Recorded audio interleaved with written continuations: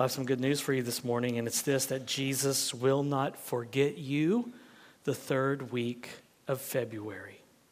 And I get that from something Ralph Davis said. He said, Yahweh is Lord of the last day, but also of every day. He will bring the consummation of his kingdom at last, but he will not forget you in the third week of September. Jesus is sovereign over everything that happens in this world and over everything that happens in your life. He will bring his kingdom to pass. He will deal with all of his enemies. So ain't nobody getting away with nothing. And he will make everything new one day. He will make everything sad come untrue. He will wipe away every tear. And he will take care of you this week. He won't forget you this week. He is the Lord of the last day, but also of every day. He's even the Lord of the third week of February. So, Christian, take heart. He will not forget you. And he did not forget Abram and company. He did not forget his promise to Abram. And he did not forget Lot when Lot was captured and carted off by some ancient Near Eastern thugs. Even then, Yahweh was king and Lord. Even when things went south, even when some ancient Near Eastern thugs flexed their muscles, Yahweh was in absolute control, just like he is in your life right now. Okay, we're in Genesis 14, so turn there in your Bibles. What we'll see today is what happens when you mess with God's people. You mess with the bull, you get the horns. And some kings with some very weird and hard to pronounce names will find that out about Abram's God, Yahweh, in Genesis chapter 14. So let's look at verse 1. Hear the word of the Lord. In the days of Amraphel, king of Shinar, Arioch, king of Elasar, Chedorlaomer, king of Elam, and Tidal, king of Goyim, these kings made war with Bera, king of Sodom, Bersha, king of Gomorrah, Shinab, king of Admah, Shemeber, king of Zeboim, and the king of Bela, that is Zoar. And all these joined forces in the valley of Siddim, that is the Salt Sea. 12 years they had served Chedorlaomer, but in the 13th year they rebelled. In the 14th year, Chedorlaomer and the kings who were with him came and defeated the Rephaim in the Ashtaroth Karnaim, the Zuzim in Ham, the Emim in Shava Kiriathaim, and the Horites in the hill country of Seir, as far as El Paran on the border of the wilderness. Then they turned back and came to En Mishpat, that is Kadesh, and defeated all the country of the Amalekites and also the Amorites who were dwelling in Hazazon Tamar. So again, I must ask you, doesn't that just warm your heart? I know it's not exactly goosebump-inducing material. I know you might not slap one of these verses on a bumper sticker and then slap it on your car, but you just might after today's sermon. Most preachers tackle all of Genesis chapter 14 in one sermon, probably because it's easier to cruise through the first 16 verses really fast so that you can get to that mysterious figure named Melchizedek that we'll look at next week. So I purposely stopped at verse 16 because I wanted to challenge myself to preach a harder passage and to show you how much gold there is in weird or odd Old Testament passages, especially one that's just about a bunch of kings with egos fighting one another. How do you preach a sermon based on a passage where a bunch of ego-driven kings with weird names want to throw down and scrap with one another? And how do you preach a sermon based on a passage where a bunch of ego-driven kings with weird names that want to throw down and scrap with one another, and the passage doesn't even mention God's name? I mean, Yahweh is not even mentioned in these verses. So how do you preach a sermon from this text? Well, you just have to know where to look. You have to read between the lines. Because even though God's name is not mentioned in these 16 verses, you still get the gist that he is the one who is in control. The Hebrew word melech, king is mentioned 28 times in this chapter. There are 5 kings of Canaan, 4 kings of Mesopotamia, and yet it is the King of Kings who is in control. It is the King of Kings who is upholding, directing, disposing, and governing all creatures, actions, and things, and kings. To quote the Westminster Confession of Faith, chapter 5 on providence that we looked at last week. That's the banner that's waving over Genesis chapter 14. Yahweh is king, and nothing can stop his kingdom from coming. Not even 4 thug kings from Mesopotamia who were bullying everyone on the playground. And so here's what's going on. You've got these 4 thug kings from Mesopotamia: Amraphel, king of Shinar; Arioch, king of Eleasar; Kedorlaomer, king of Elam; and Tidal, king of Goyim. And they went to war with 5 other kings: Bera, king of Sodom; Bersha, king of Gomorrah; Shinab, king of Admah; Shemeber, king of Zeboim; and the king of Bela, or Zoar. So I expect you have all their names memorized right now, right? And that you can pronounce them even better than I can. Well, they're fighting. Why? Because the 5 kings rebelled. Most likely, they got tired of having their lunch money taken by these bullies. Now, they probably had to pay like their monthly dues to these kings. And after 12 years, these 5 kings said, that's it, no more.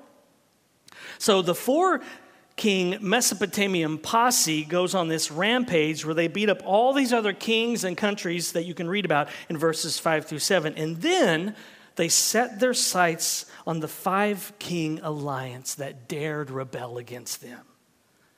Are you confused? Well, let me simplify it a little bit. 4 tough guys bully these 5 smaller kids, but then one day the 5 kids wake up and they rebel. Like, why are we paying these people money? And so when the 4 bullies are out bullying people, they remember, oh, there's these 5 smaller kids who owe us money, and we're going to go make them pay. Got it yet? Well, let me show you a map here. Maybe this will help. So King Kedorlaomer and company travel all the way down south. That's the big red arrow. And then along the way, they're beating people up, taking their lunch money. Then they make their way up north. That's the other red arrow. And then they remember these 4 kings owe them money. So the 5 kings fight with these 4 kings in the valley of Siddim. That's the purple oval there. And then after the battle, which the 4 kings win, they take Lot, Abram's nephew, hostage. And then later, Abram will sneak up on them near Dan, that's the yellow box, and beat them up and rescue his nephew, Lot. And so that's the paragraph of hard-to-pronounce names right there in map form for you. You're welcome. All right, so let's get to the battle. The 5 kings are tired of being bullied, so they meet the 4 thug kings on the playground after school. Let's read about it. Look at verse 8.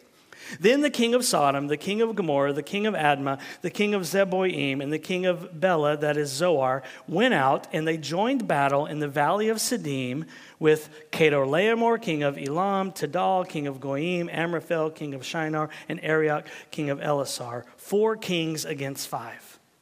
Now the valley of Siddim was full of bitumen pits, and as the kings of Sodom and Gomorrah fled, some fell into them. It's a Hebrew word, can also mean to hide. I think that's what happened. They hid out in these pits.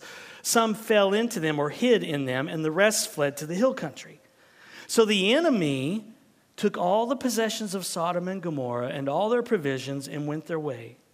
They also took Lot, the son of Abram's brother, who was dwelling in Sodom, and his possessions, and went their way. So the fight doesn't go as planned for the 5 bullied kings. They get their tails beat, and then they take off running away. Some fall or hide in the tar pits as they flee. Others run to the hills. So much for standing up to your bullies, right? Well, at least in this case, it didn't work. The bullies take all the cattle, the sheep, the servants when they leave, and they happen to take Lot, Abram's nephew, with them. This is all typical ancient Near Eastern bully stuff. You bully, scare, fight, plunder, steal, leave. The only difference is that these 4 bully kings took one of Abram's relatives, his nephew Lot. They obviously hadn't heard of Yahweh yet. Abram and Lot's God. But they will soon find out who Yahweh is. And they will find out because Abram found out what they did. And Abram found out what they did because of the providence of his God, Yahweh. Let me show you. Look at verse 13. Then one who had escaped came and told Abram the Hebrew, who was living by the oaks of Mamre, the Amorite, brother of Eshcol and Aner. These were the allies of Abram. When Abram heard that his kinsman had been taken captive, he led forth his trained men, born in his house, 318 of them, and went in pursuit as far as Dan. And he divided his forces against them by night, he and his servants, and defeated them and pursued them to Hobah, north of Damascus. Then he brought back all the possessions, and also brought back his kinsman Lot with his possessions, and the women and the people. So I don't know if you caught it, but verse 13 has the providence of God written all over it, because an unnamed man escaped and went to tell Abram about what happened to Lot. You're supposed to read verse 13 and be reminded of the providence of God, the sovereignty of God. This isn't chance that this man escaped. This isn't luck that this man escaped. This is sovereignty and providence showing up sweaty and out of breath from running all night to tell Abram about his nephew. This is just how God's providence works. I love how Ralph Davis describes providence. He says, providence is God's way of providing for the needs of his people. That's not all of it, but some of it. When I use providence here, I mean that wonderful, strange, mysterious, unguessable way Yahweh has of ruling his world and sustaining his people. And his doing it frequently, over, under, around, through, or in spite of the most common stuff of our lives or even the bias of our wills. That's what's oozing out of verse 13. Yahweh is providing for and taking care of Lot by causing a guy to escape from the 4 thug kings and to safely make his way to Abram's ranch. So even though his name is not mentioned in these verses, it's God, it's Yahweh who is in control, not the 4 thug kings. Remember, the Hebrew word melech, king, is used 28 times in this chapter. It's a bunch of Kedorlaomer, king of Elam, Tidal, king of Goyim, Amraphel, king of Shinar, and Arioch, king of Elasar, doing what they want, acting like they own the place, but it's Yahweh who is in control. Genesis 14:13 is in your Bible to remind you of that wonderful, strange, mysterious, unguessable way Yahweh has of ruling his world and sustaining his people, and his doing it frequently over, under, around, through, or in spite of the most common stuff of our lives or even the bias of our wills. That's what you're supposed to get when you read verse 13. And then you're supposed to think, what might God do in my situation? How might God fix the mess I created? How might God redeem this circumstance that I'm facing? How will God turn this mess for my good? That's what you're supposed to do. You're supposed to read verse 13 about a man who escaped and see the providence of God and then think, what's God going to do in my life? What's God going to do in this hopeless situation? How's he going to intervene? How's he going to bring good into my life? You see, Genesis 14:13 is in the Bible to remind you and me that God can do whatever he wants. That he can cause a man to escape so that another man, Lot, doesn't get killed by 4 thug kings. Genesis 14:13 is in the Bible to give you hope. To remind you that it's never over and it's never too late. To remind you that God is absolutely aware of everything happening in your life and you can trust him. This is a kind of providence that remembers. This is the kind of providence that doesn't forget his people or the mess that his people find themselves in. I mean, who knew? 16 verses that never mention God's name can put wind in your sails and help you out on a Friday morning when you don't feel like carrying on in this life. Genesis 14:13 is in the Bible to remind you that Jesus will not forget you the third week of February. Whatever you go through this week, Jesus will not forget you.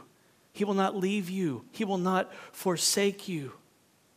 He didn't forget Lot, and neither did his uncle Abram. Abram rallied 318 men, and off they went to rescue his nephew, and they were successful. They saved Lot and got back all his cows too. Thank you, Uncle Abe. Abraham showed faith when he did this. Obviously, he trusted Yahweh. You know why? Because Abram brought a stick to a gunfight. Just 318 men. And yet Abram took off to rescue Lot. And what stood in Abram's way? Oh, just a four-thug king alliance that had just swept through Canaan and ravaged the 6 tribes that are mentioned in verses 5 through 7. I mean, these guys were on a roll. And so Abram needs to rescue his nephew because as he understands it, the promise of having many descendants and getting land, as Abram understands it, that promise will probably come through his nephew Lot. He has no kids. This is his only family member. So Abram takes off in faith to rescue Lot, trusting that what Yahweh promised him would come true. It's like God's promise gave Abram a backbone. Think about that. Where in your life do you need one of God's promises to give you a backbone? It's like Yahweh's promise to Abraham that we've seen over the last few sermons, that he would have land and have descendants. It's like it gave Abram a backbone to take on this 4-thug king alliance. And so he heads off to rescue Lot, not in fear, but in faith. Not knowing what would happen, but knowing that he would have as many descendants as the dust of the earth, because Yahweh promised him that, and Yahweh's promise gave him courage.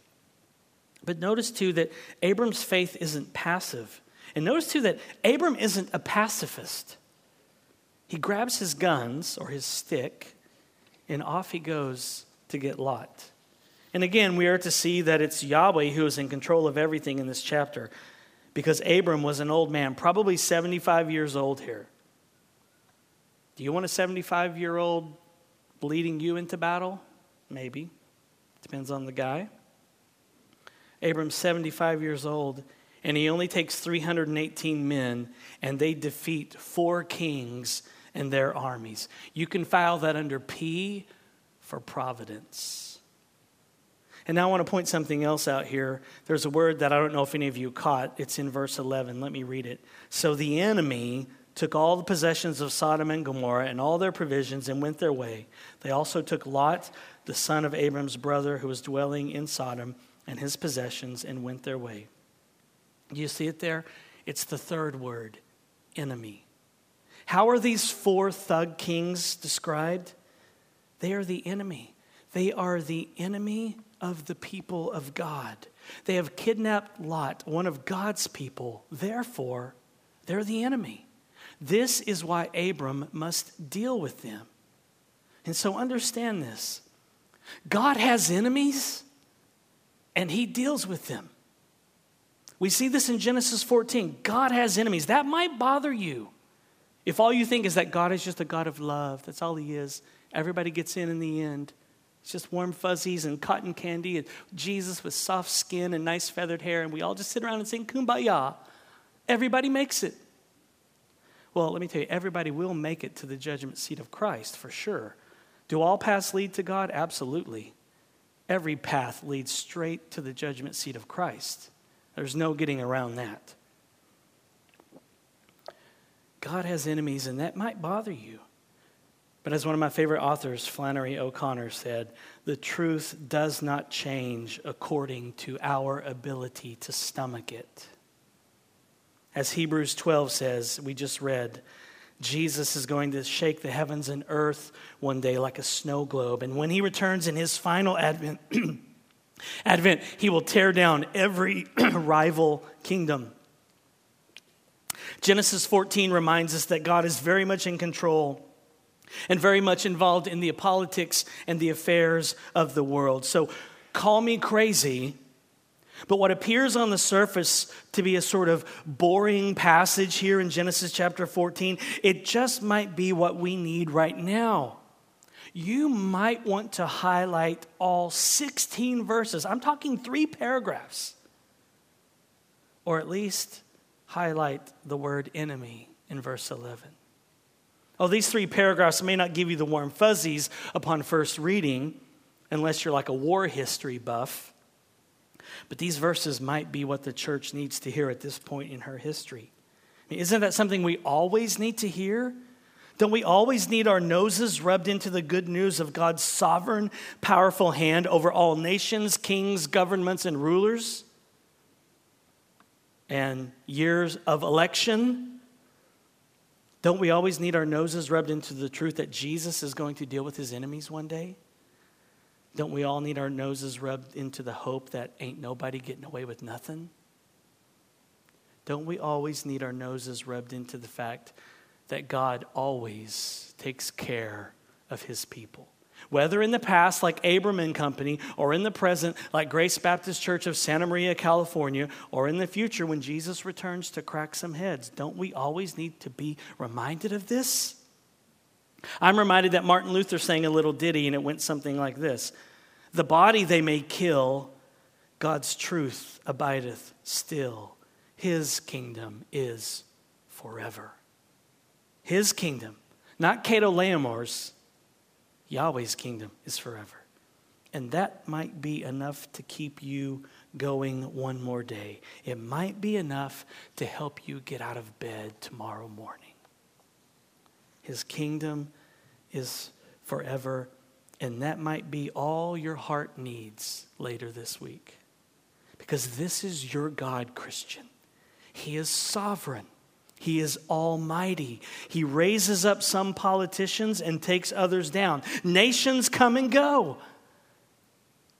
And that might include America. Nations come and go. Jesus demolishes kingdoms and kings, and nothing gets by him. To quote Ralph Davis again, Jesus has a coffin for every empire and emperor. The only true security is in the kingdom of the carpenter's son. Don't think for a second that anybody anywhere is getting away with anything, because Genesis 14 is in the Bible to remind you that Jesus is coming back on that final day at his final advent, and he's going to crack some heads. You might want to rub your nose into Genesis 14, because Jesus is reminding you today that every kingdom of this world will perish, but the kingdom of God is forever. And we, the church, the people of God, we know how the story ends. The destruction of God's enemies. Lot's rescue from captivity tells us that. And so we cry out to our city, we cry out to our neighbors to flee the wrath to come. God is going to overthrow and destroy his enemies at his final advent. So make sure you personally flee to Jesus for salvation if you haven't. Will you do that now? Have you placed your faith in Jesus Christ? Run to Jesus and flee and escape the wrath to come. Eternity in hell. We want to take the gospel, good news, to our city. We didn't plan singing God of the City, by the way. It just happened. We want to take the real Jesus to our city. He's kind. He's merciful. He's gentle. He's caring. He's forgiving. He's gracious. He's offering amnesty to his enemies right now. He's offering amnesty. He's kind, merciful, gentle, loving, caring, forgiving, gracious, but he's also the judge. The judge that every human being will stand before and give account. And so we have a very unique kingdom opportunity and responsibility here on the Central Coast of California. We need to be active as a church and as individual disciples In taking the message of the cross to our city, Christ crucified for sinners.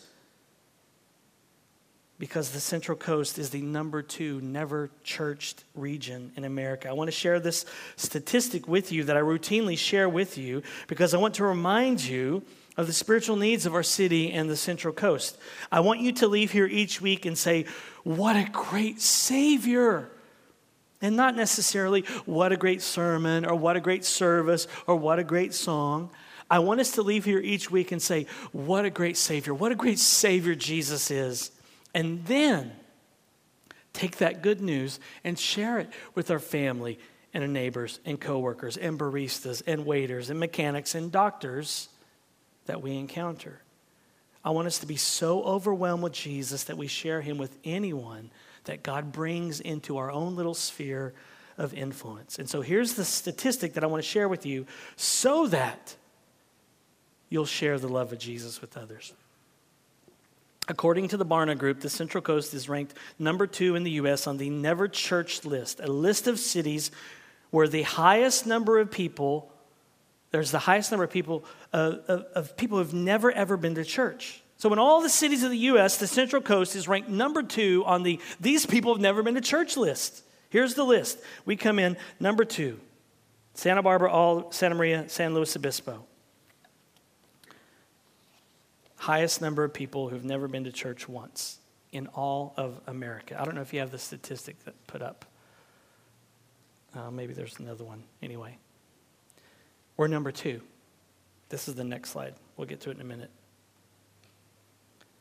There are more never churched people here on the Central Coast than there are in New York. 16% of the people that live on the Central Coast have never been to church once. That's sobering. That means that God has sovereignly placed you in your neighborhood, you in your workplace, so that you can share Jesus with all these people that have never been to church. But then we're also ranked, here's the other slide, number 9 on the top post-Christian cities in America. So you got 8 spots up northeast, you got 1 up in the northwest, and then there's us on the Central Coast. 54%, over half of our population is post-Christian. What does it mean that they're post-Christian? It means they've never been to church. They don't know the Bible. They don't know who Adam and Eve are. They think Jesus is a cuss word. They're lost. And Jesus put you here so that you could tell them the good news that God loves sinners. And even though 16% of the Central Coast have never been to church, and 54% of the people here don't even have a biblical worldview at all, don't even know who Adam and Eve are, invite them to church anyway. You never know what might happen. They might agree to come with you. Easter is coming up in 6 weeks. Pray. Ask God to move in their hearts and invite someone. Say, you want to come to church with me on Easter? And so as you leave today, say this: what a great Savior you are, Jesus. Now open some doors for me to tell people about you. This is what I want us to pray this week. Jesus, give me an opportunity to tell someone about you. Let's pray that this week. Pray it for one another. Think of people this week and say, will you let so-and-so give them an opportunity and give this person an opportunity to tell somebody about Jesus? Let's pray. Jesus, give us opportunities to tell people about you this week. And when you go tell people about Jesus, remember that Jesus will not forget you the 3rd week of February. He will be with you as you tell people about him this week. Now, I don't know about you, but I wonder how we will see God work this week. I mean, how exciting, right? We're not having to twist God's arm here, make him cry uncle. If we pray, will you give me opportunities to tell unbelievers about you? Do you think Jesus is going to be like, well, let me think about that. I think I can work it in maybe. I mean, how exciting. What might God do this week because we pray that? We might come back next week and have people saying, I prayed and I shared my faith with someone and they came to Christ. I mean, I wonder what wonderful, strange, mysterious, and unguessable ways we will see the Spirit of God work in our lives this week. This is coming from a man whose life is falling apart, by the way, okay?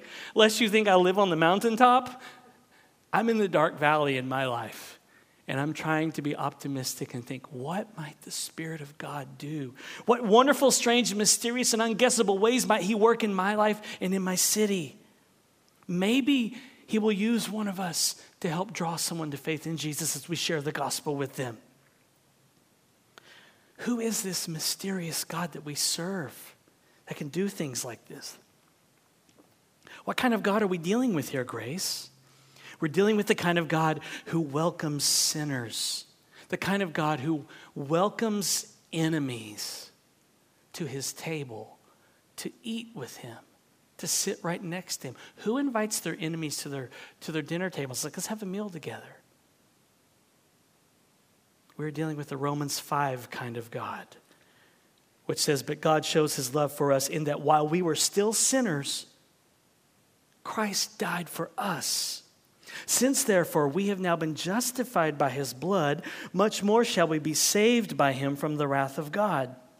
For if while we were enemies, we were reconciled to God by the death of his Son, much more, now that we are reconciled, shall we be saved by his life. Wow. We serve the God who pursues his enemies and loves them, forgives them, justifies them, adopts them into his family. We serve the God who sent his one and only Son to pay the penalty that we could never do on the cross, to live the life that we could never live. And God raised him from the dead. He ascended to God's right hand. He's coming again to judge the world. We serve the God who loves sinners. We serve the God who says this to his enemies. Get this. He says, come, you pole dancers and Sunday school teachers and crazy old cat ladies, come to the feast.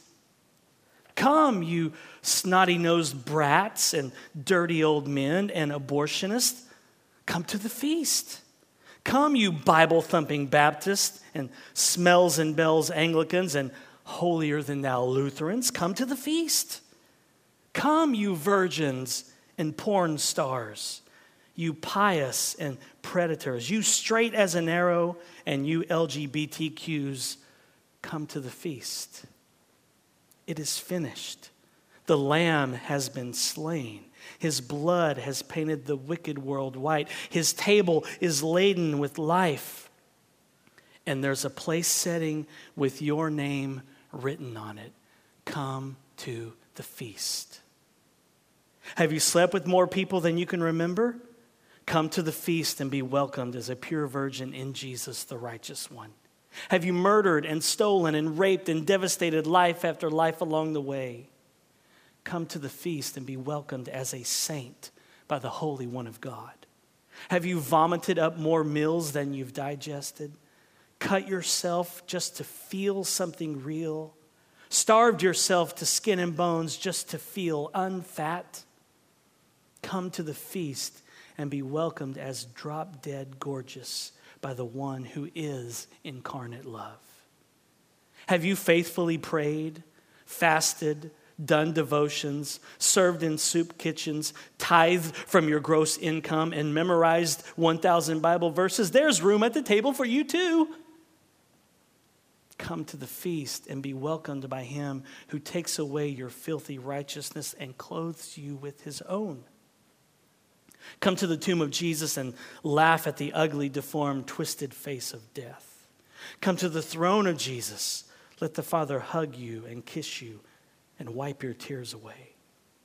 Come to the feast where evil and good, wise and foolish, shameful and shaming are welcomed as citizens of the kingdom. Let no one say, I am unworthy, for Christ makes you worthy. Let no one say, I have sinned too much, for your sin is no longer your own.